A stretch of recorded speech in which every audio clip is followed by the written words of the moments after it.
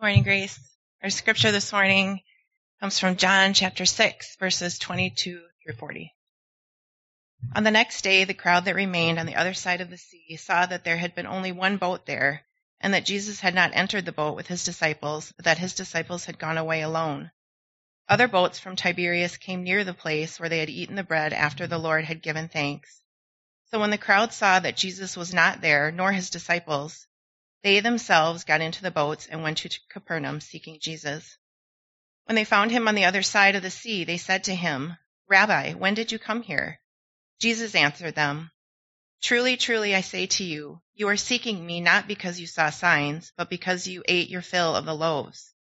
Do not work for the food that perishes, but for the food that endures to eternal life, which the Son of Man will give to you, for on him God the Father has set his seal." When they said to him, "What must we do to be doing the works of God?"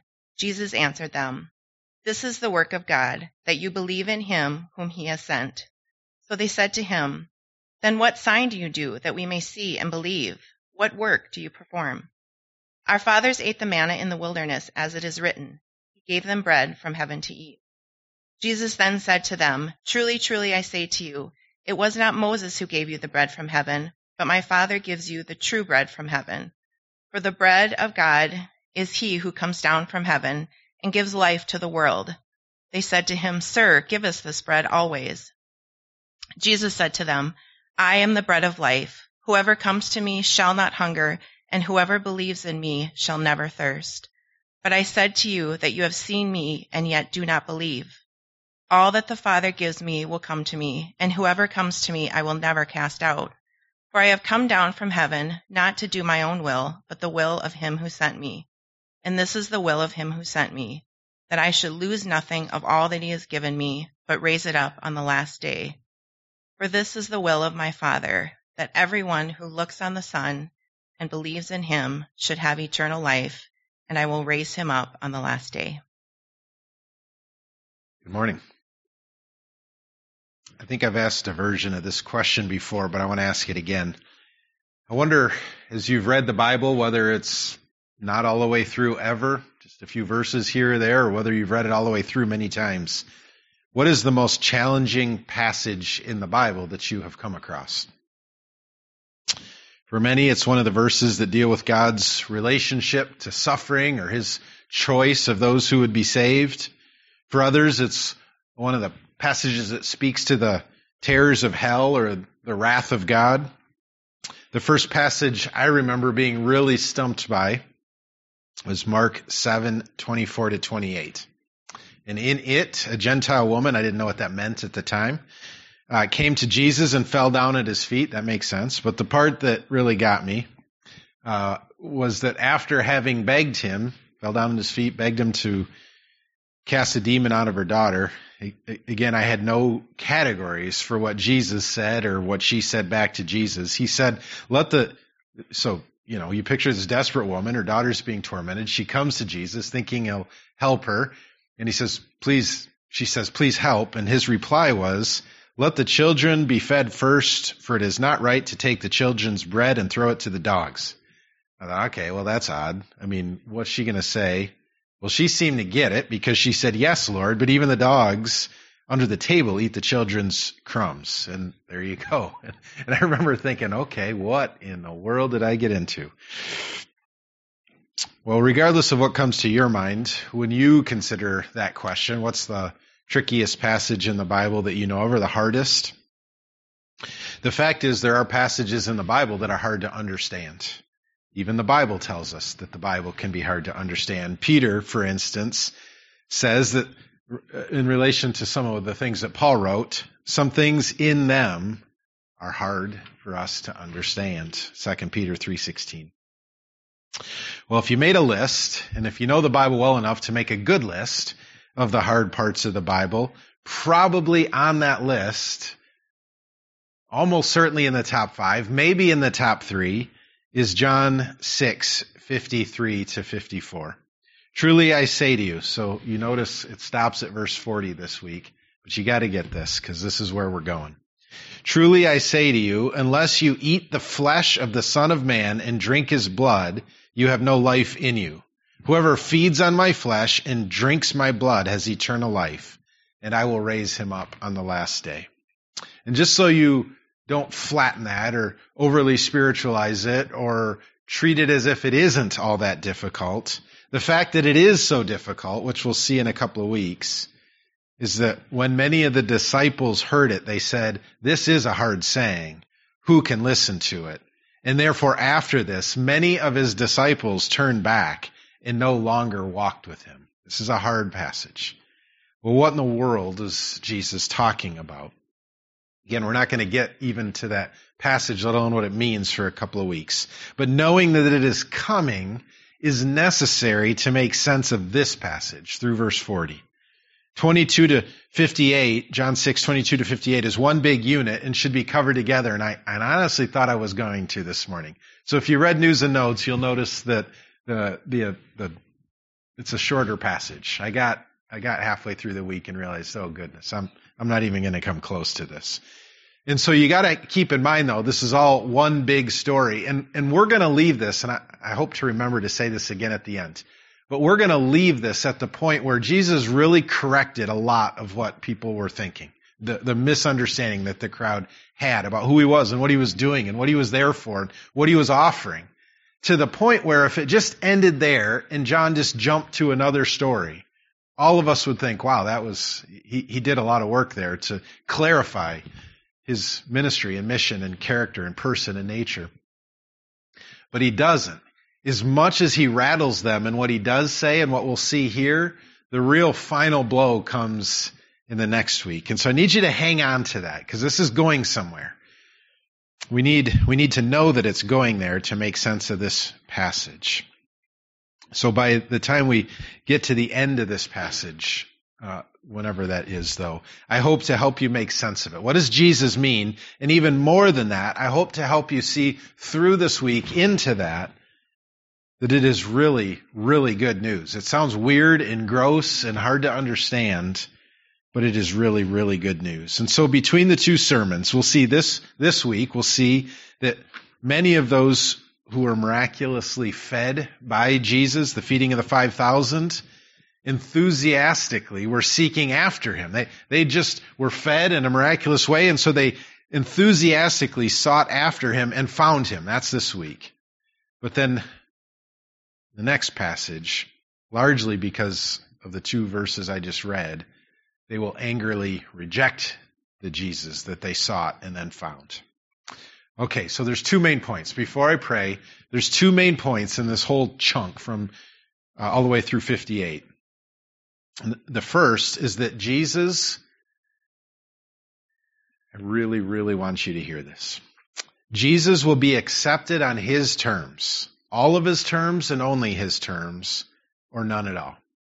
And so the picture that we're meant to have in our heads is this. Wherever you've been, whatever life has been like, however sinful you've been or righteous, whether you're a younger brother in Jesus' story or the older brother, whether you feel unworthy or you feel worthy, whether you had a rough morning or a great morning or a rough year or decade, or you come before Jesus, and if you seek him, you will find him, and he will be glad to be found, and you will stand before him bringing whatever you brought. And that's okay, whatever you've been. Jesus will offer himself to you, and you will receive him on his terms, or you will not be received by him. You have to understand that. Jesus is domesticated today. Because he is gentle and lowly to those who receive him in faith, we act as if we will come before Jesus and negotiate with him. Here are my terms, Jesus. You can take them or leave them, and you think maybe some of us will end up with better terms or easier.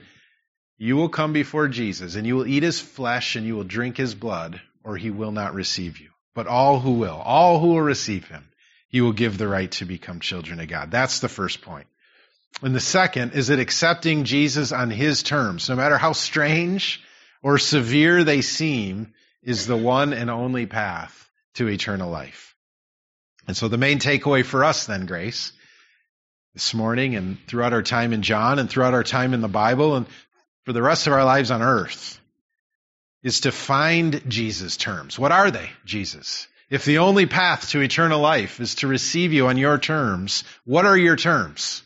And so find them, listen carefully, read eagerly, study carefully to find his terms and accept them entirely.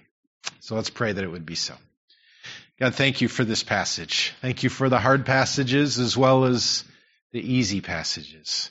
Thank you for the ones that have sharp corners and the ones that are soft. Thank you for the passages that are encouraging and remind us of your pleasure that is on us. And thank you for the passages that are challenging and convicting and force us to realize that we have recreated Jesus in our own image, rather than acknowledge that we've been made and are called to his. Thank you for all of the passages in your word, because we need all of them. You've given all of them to us to equip us fully for the godly lives that you have called us to in Christ Jesus our Lord. And so please, open our eyes this morning even a little bit more to the terms of Jesus, to the nature and person of Jesus. May we be eager to receive him in that, in all of that, that we might have everlasting life. And so I pray specifically for those stuck in sin, for those stuck believing things about Jesus that aren't true, which is all of us in some sense. Would we see Jesus freshly this morning and come to him eagerly this morning? And for those who have not yet sought him with all of their hearts, and therefore not yet found him, I pray that today would be the day of salvation. Pray all this in his mighty name. Amen. Seeking Jesus. First couple of verses, first 3 verses deal with this. The relationship between Jesus and the religious leaders of the day was strained but consistent. It was steady, almost straight across. He continually called them out for their hypocrisy, and they continually accused him of all kinds of blasphemy. It was contentious, it was tough, but it was predictable. Steady tension. The relationship between Jesus and the masses, however, was a bit more complicated. In ways and for reasons that are not always clear to us when we read the stories in the Gospels, the crowds seem to seamlessly move back and forth between adoration and abhorrence, between praise and persecution. It would just go back and forth. It's like watching a tennis match sometimes, back and forth. One minute they loved Jesus and the next minute they despised him. Even in this passage, the crowds that seek Jesus at significant expense to themselves, we'll talk about that in a little bit, one day, literally the day before, will reject him entirely 24 hours later. Well, having just been miraculously fed by him, again, feeding of the 5,000, last week's sermon, the people became so enthralled with Jesus and what they thought he might be for them that they tried to make him king. We saw that in 6:15. And although Jesus slipped away before they could do so, the crowd was not yet done with him. They were still impressed, or impressed enough by him that they were determined to track him down. You may remember that at the end of last time, Jesus sent the disciples ahead in a boat to go without him, and he slipped off by himself to pray, and the crowds were sort of left behind. And that's where verse 22 picks up. On the next day, so Jesus walking on the water, came to the disciples in the night, and then they continued on to the other side of the Sea of Galilee.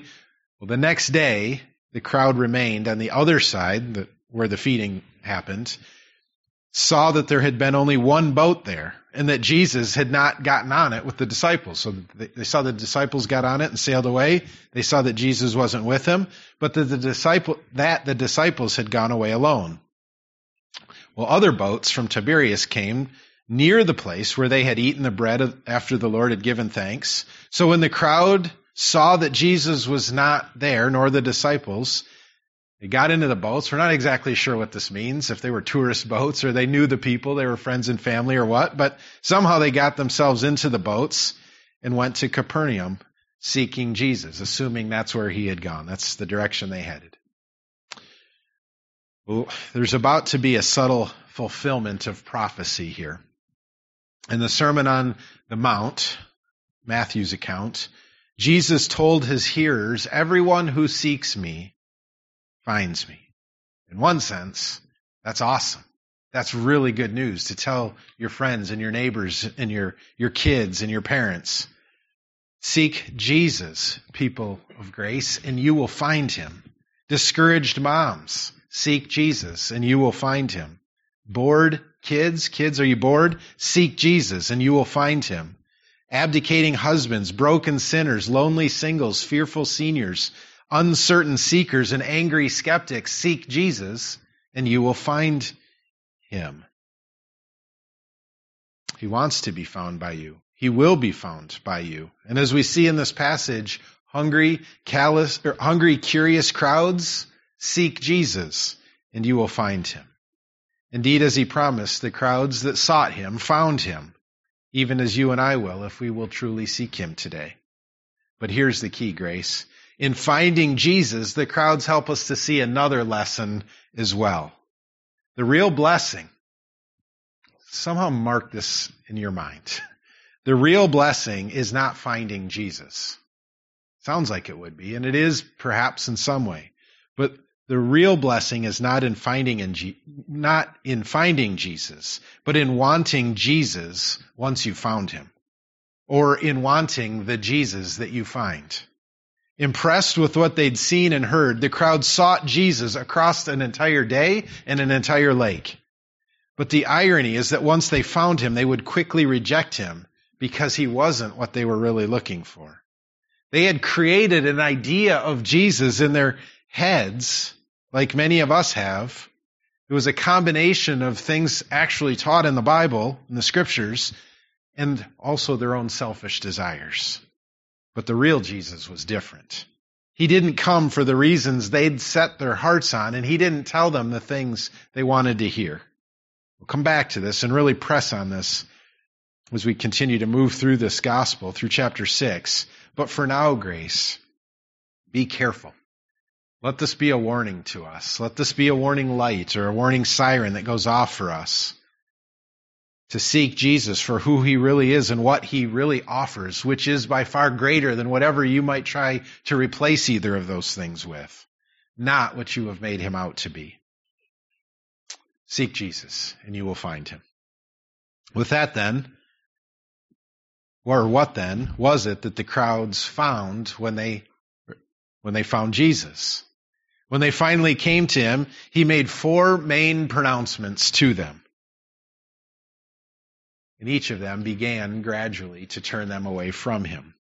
Jesus commanded them to seek true satisfaction, true salvation from him, through him, ultimately in him. And then he told them also that doing so, or the ability to do so, any of those things, was a gift from God. Let's look at each of those.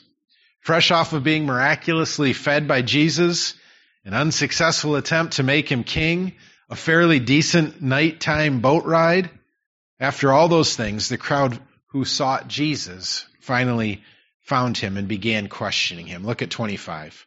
When they found him on the other side of the sea, they said to him, "Rabbi, when did you come here?" It's kind of a strange question since they were just with them the night before.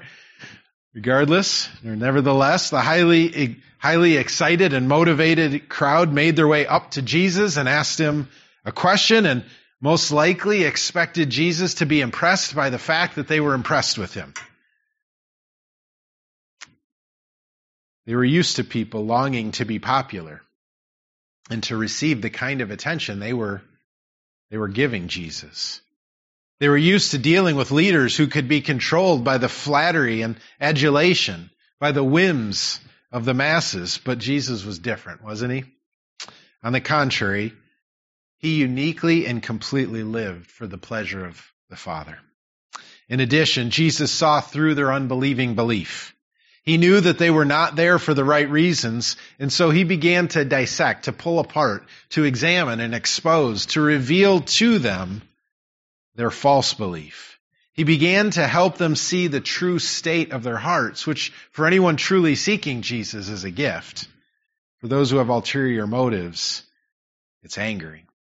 In simplest terms, Jesus began by telling them both why they were wrongly there and also why they should have been there, or why they would have been rightly there. If questioned just think about this for a minute. I don't know if there's a spokesperson or exactly how this crowd is interacting with Jesus. But if questioned, I wonder how would a spokesperson from that crowd have described that which they were seeking? What was it exactly that they understood themselves to be looking for in Jesus? How would a spokesperson have answered the question, why did you come? Why did you just do what you just did to get over here and get before Jesus? What do you really want from him? I wonder what the spokesperson would have said if they were being completely honest. In other words, I wonder how closely the reason the crowds believed themselves to be there matched up with the real reasons Jesus was about to reveal that they were there. And I wonder largely because you and I find ourselves in this position all the time. We often have far more confidence in our own understanding of our hearts and our minds, of our thoughts and our motives, of why we do what we do and want what we want and think what we think than we should.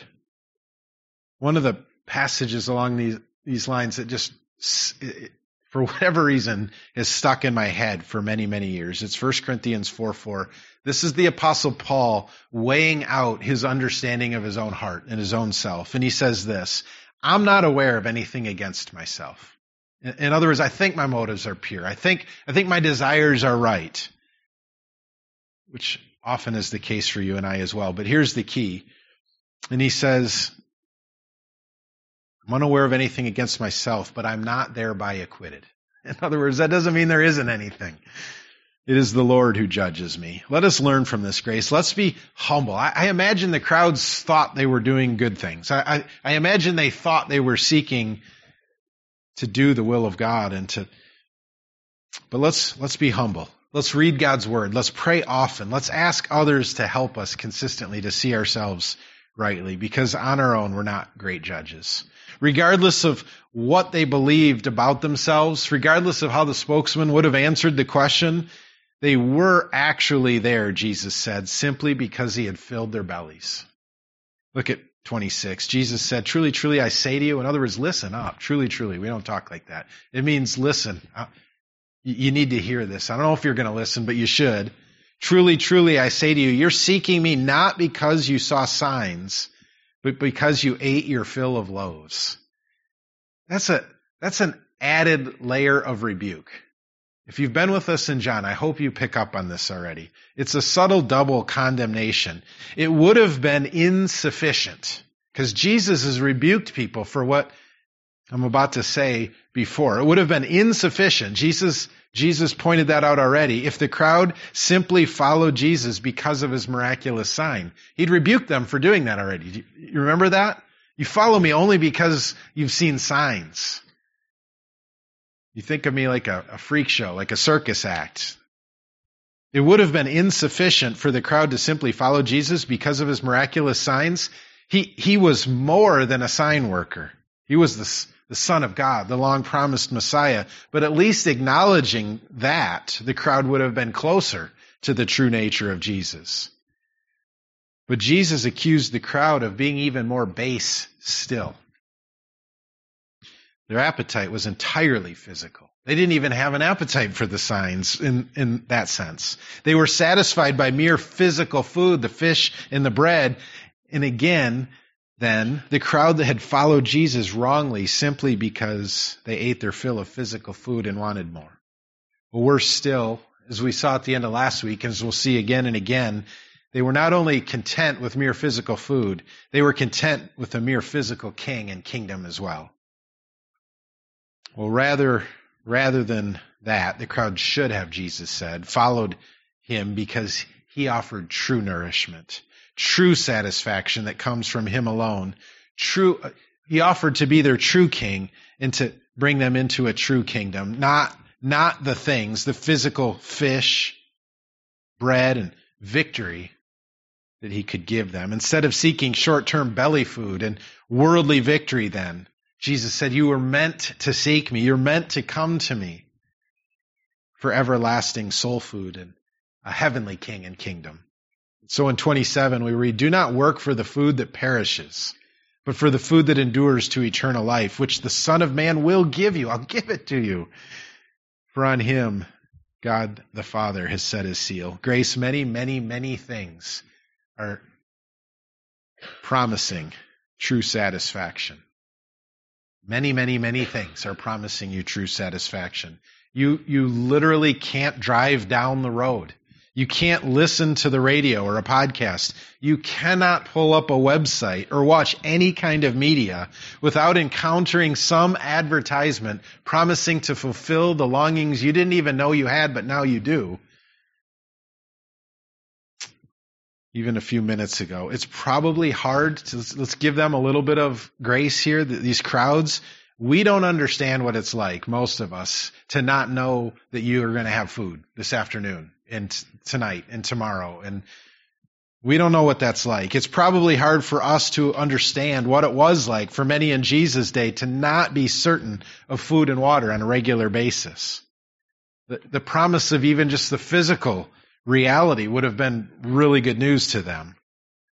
It would have been understandably appealing. But again, Jesus was offering something so much more. He offered food that would never get stale or moldy and that would never run out. He was offering to give them, as confirmed by the Father's seal on him, food that endures to eternal life. He alone could give that food, grace, and he was offering it to them. True satisfaction only comes from Jesus. You can't get it anywhere else. He's the only distributor of it. True satisfaction comes only from Jesus. Do you want to be truly, fully, and eternally satisfied? Jesus and only Jesus can give that to you. It comes from him alone. This was a mild rebuke of their desires, but it was the beginning of Jesus' dissection of their hearts and motives. And it was the beginning of what would truly turn them away. So seek it from Jesus. Second, seek it through Jesus. Even if they were still confused, the crowd seemed interested. Okay, all right, tell us a little bit more. Jesus' offer of imperishable, enduring food was genuinely appealing, and Jesus' command to work for it seems appropriate. Therefore, they asked, "What must we do to be doing the work of God?" So again, that's verse 28. See what he said in verse 27? Look at it. Do not work for food that perishes. In other words, work for a different kind of food. And so their question made sense. What must we do then to be doing the work of God, to get this kind of food? The crowd had worked significantly to make their way to Jesus the day before, to seek him through the night, to acquire passage on numerous boats, to get across the Sea of Galilee, to where they only assumed Jesus had gone, and then to finally track him down when they made it shore. And all of that work, as we just saw, for merely physical things. Jesus had to correct that faulty goal. He had just done that. He had just corrected their faulty goal of merely physical things. Here he would confront their faulty understanding of the work necessary to achieve the right goal. The wrong goal is merely physical. The right goal is spiritual. The wrong work is to do it on your own. The right work is this. Jesus answered them, this is the work. I'll tell you what it is. This is it. You believe in the one. You believe in him the work of God, that you believe in him whom he has sent. Grace, listen to this. God saves and satisfies sinners only through the work of believing in Jesus. This, too, as we're about to see, was not what the crowd had come to get from Jesus. They came to him asking what they needed to do to honor God, and Jesus turned it around from their works to their trust in his works, in him. And the result of Jesus being increasingly clear on who he was and what he offered was a growing wedge between expectation and reality. What they thought they were getting in this transaction and what Jesus was really offering. And consequently, between the crowd's former approval and increasing disapproval. Seek satisfaction from Jesus, through Jesus, and third, ultimately, in Jesus. The third aspect of Jesus' teaching that continued to unsettle the crowd drive them away, concerned further clarification of what God really wanted from his people. If they were to accept Jesus' teaching that honoring God was not about what they needed to do, but what Jesus, who he was and what he would do, you're going to need some proof. You got to, okay, if that's the case, you got to prove it to us. So they asked, what sign do you do that we may see and believe you? What work do you perform? Remember who these people are. Remember what they had just seen. Remember why they chose to follow him here anyway. And they ask, what sign do you do? What work do you perform? How is that even a question? They were there because Jesus had just miraculously fed them and 19,000 of their closest friends from 2 fish and a few pieces of bread. Not even a full day earlier. What sign do you offer? It sounds like a strange question, doesn't it? And it is, but there's a little more to it. Their follow-up question and Jesus' reply to their follow-up question makes better sense of their mindset. Just look at verse 31. Our fathers ate the manna in the wilderness. As it is written, he gave them bread from heaven to eat. What does that mean? Okay, I'm going to tell you. It seems that they had made a connection between the food Jesus had just given them and the manna God had given their ancestors. And the idea is this, and it's actually a good idea. The idea is that they were wondering if Jesus was greater than Moses, since his claims certainly were greater than Moses about himself. Moses gave the Israelites food to eat in supernatural ways as well, but he didn't make the claims about himself or his food that Jesus had just made. It's as if they were saying to Jesus, hey, that's great what you just did. We've seen this kind of thing before. You're going to have to do better than that if you want us to believe the claims you're making on top of those that Moses made. Well, Jesus' reply suggested he took their statement to mean something just like that, because sure enough, he didn't back down, for he truly was and eternally is greater than Moses. And so in 32, Jesus said to them, truly, truly, I say to you, it wasn't Moses who gave you the bread from heaven, but my Father gives you the true bread from heaven. For the bread of God is he, me, who comes down from heaven and gives life to the world. The Jews in Jesus' day consistently revered Moses to the point where he seemed to functionally overshadow God at times for them. Jesus corrected that error by explaining that the manna they ate wasn't actually from Moses, it was from God. More fundamentally and more importantly and more spectacularly, though, Jesus corrected the greater error. Jesus, Grace, Jesus. This is why we sing the songs that we sing. Jesus, not Moses, manna or fishes and loaves, is the true bread from God.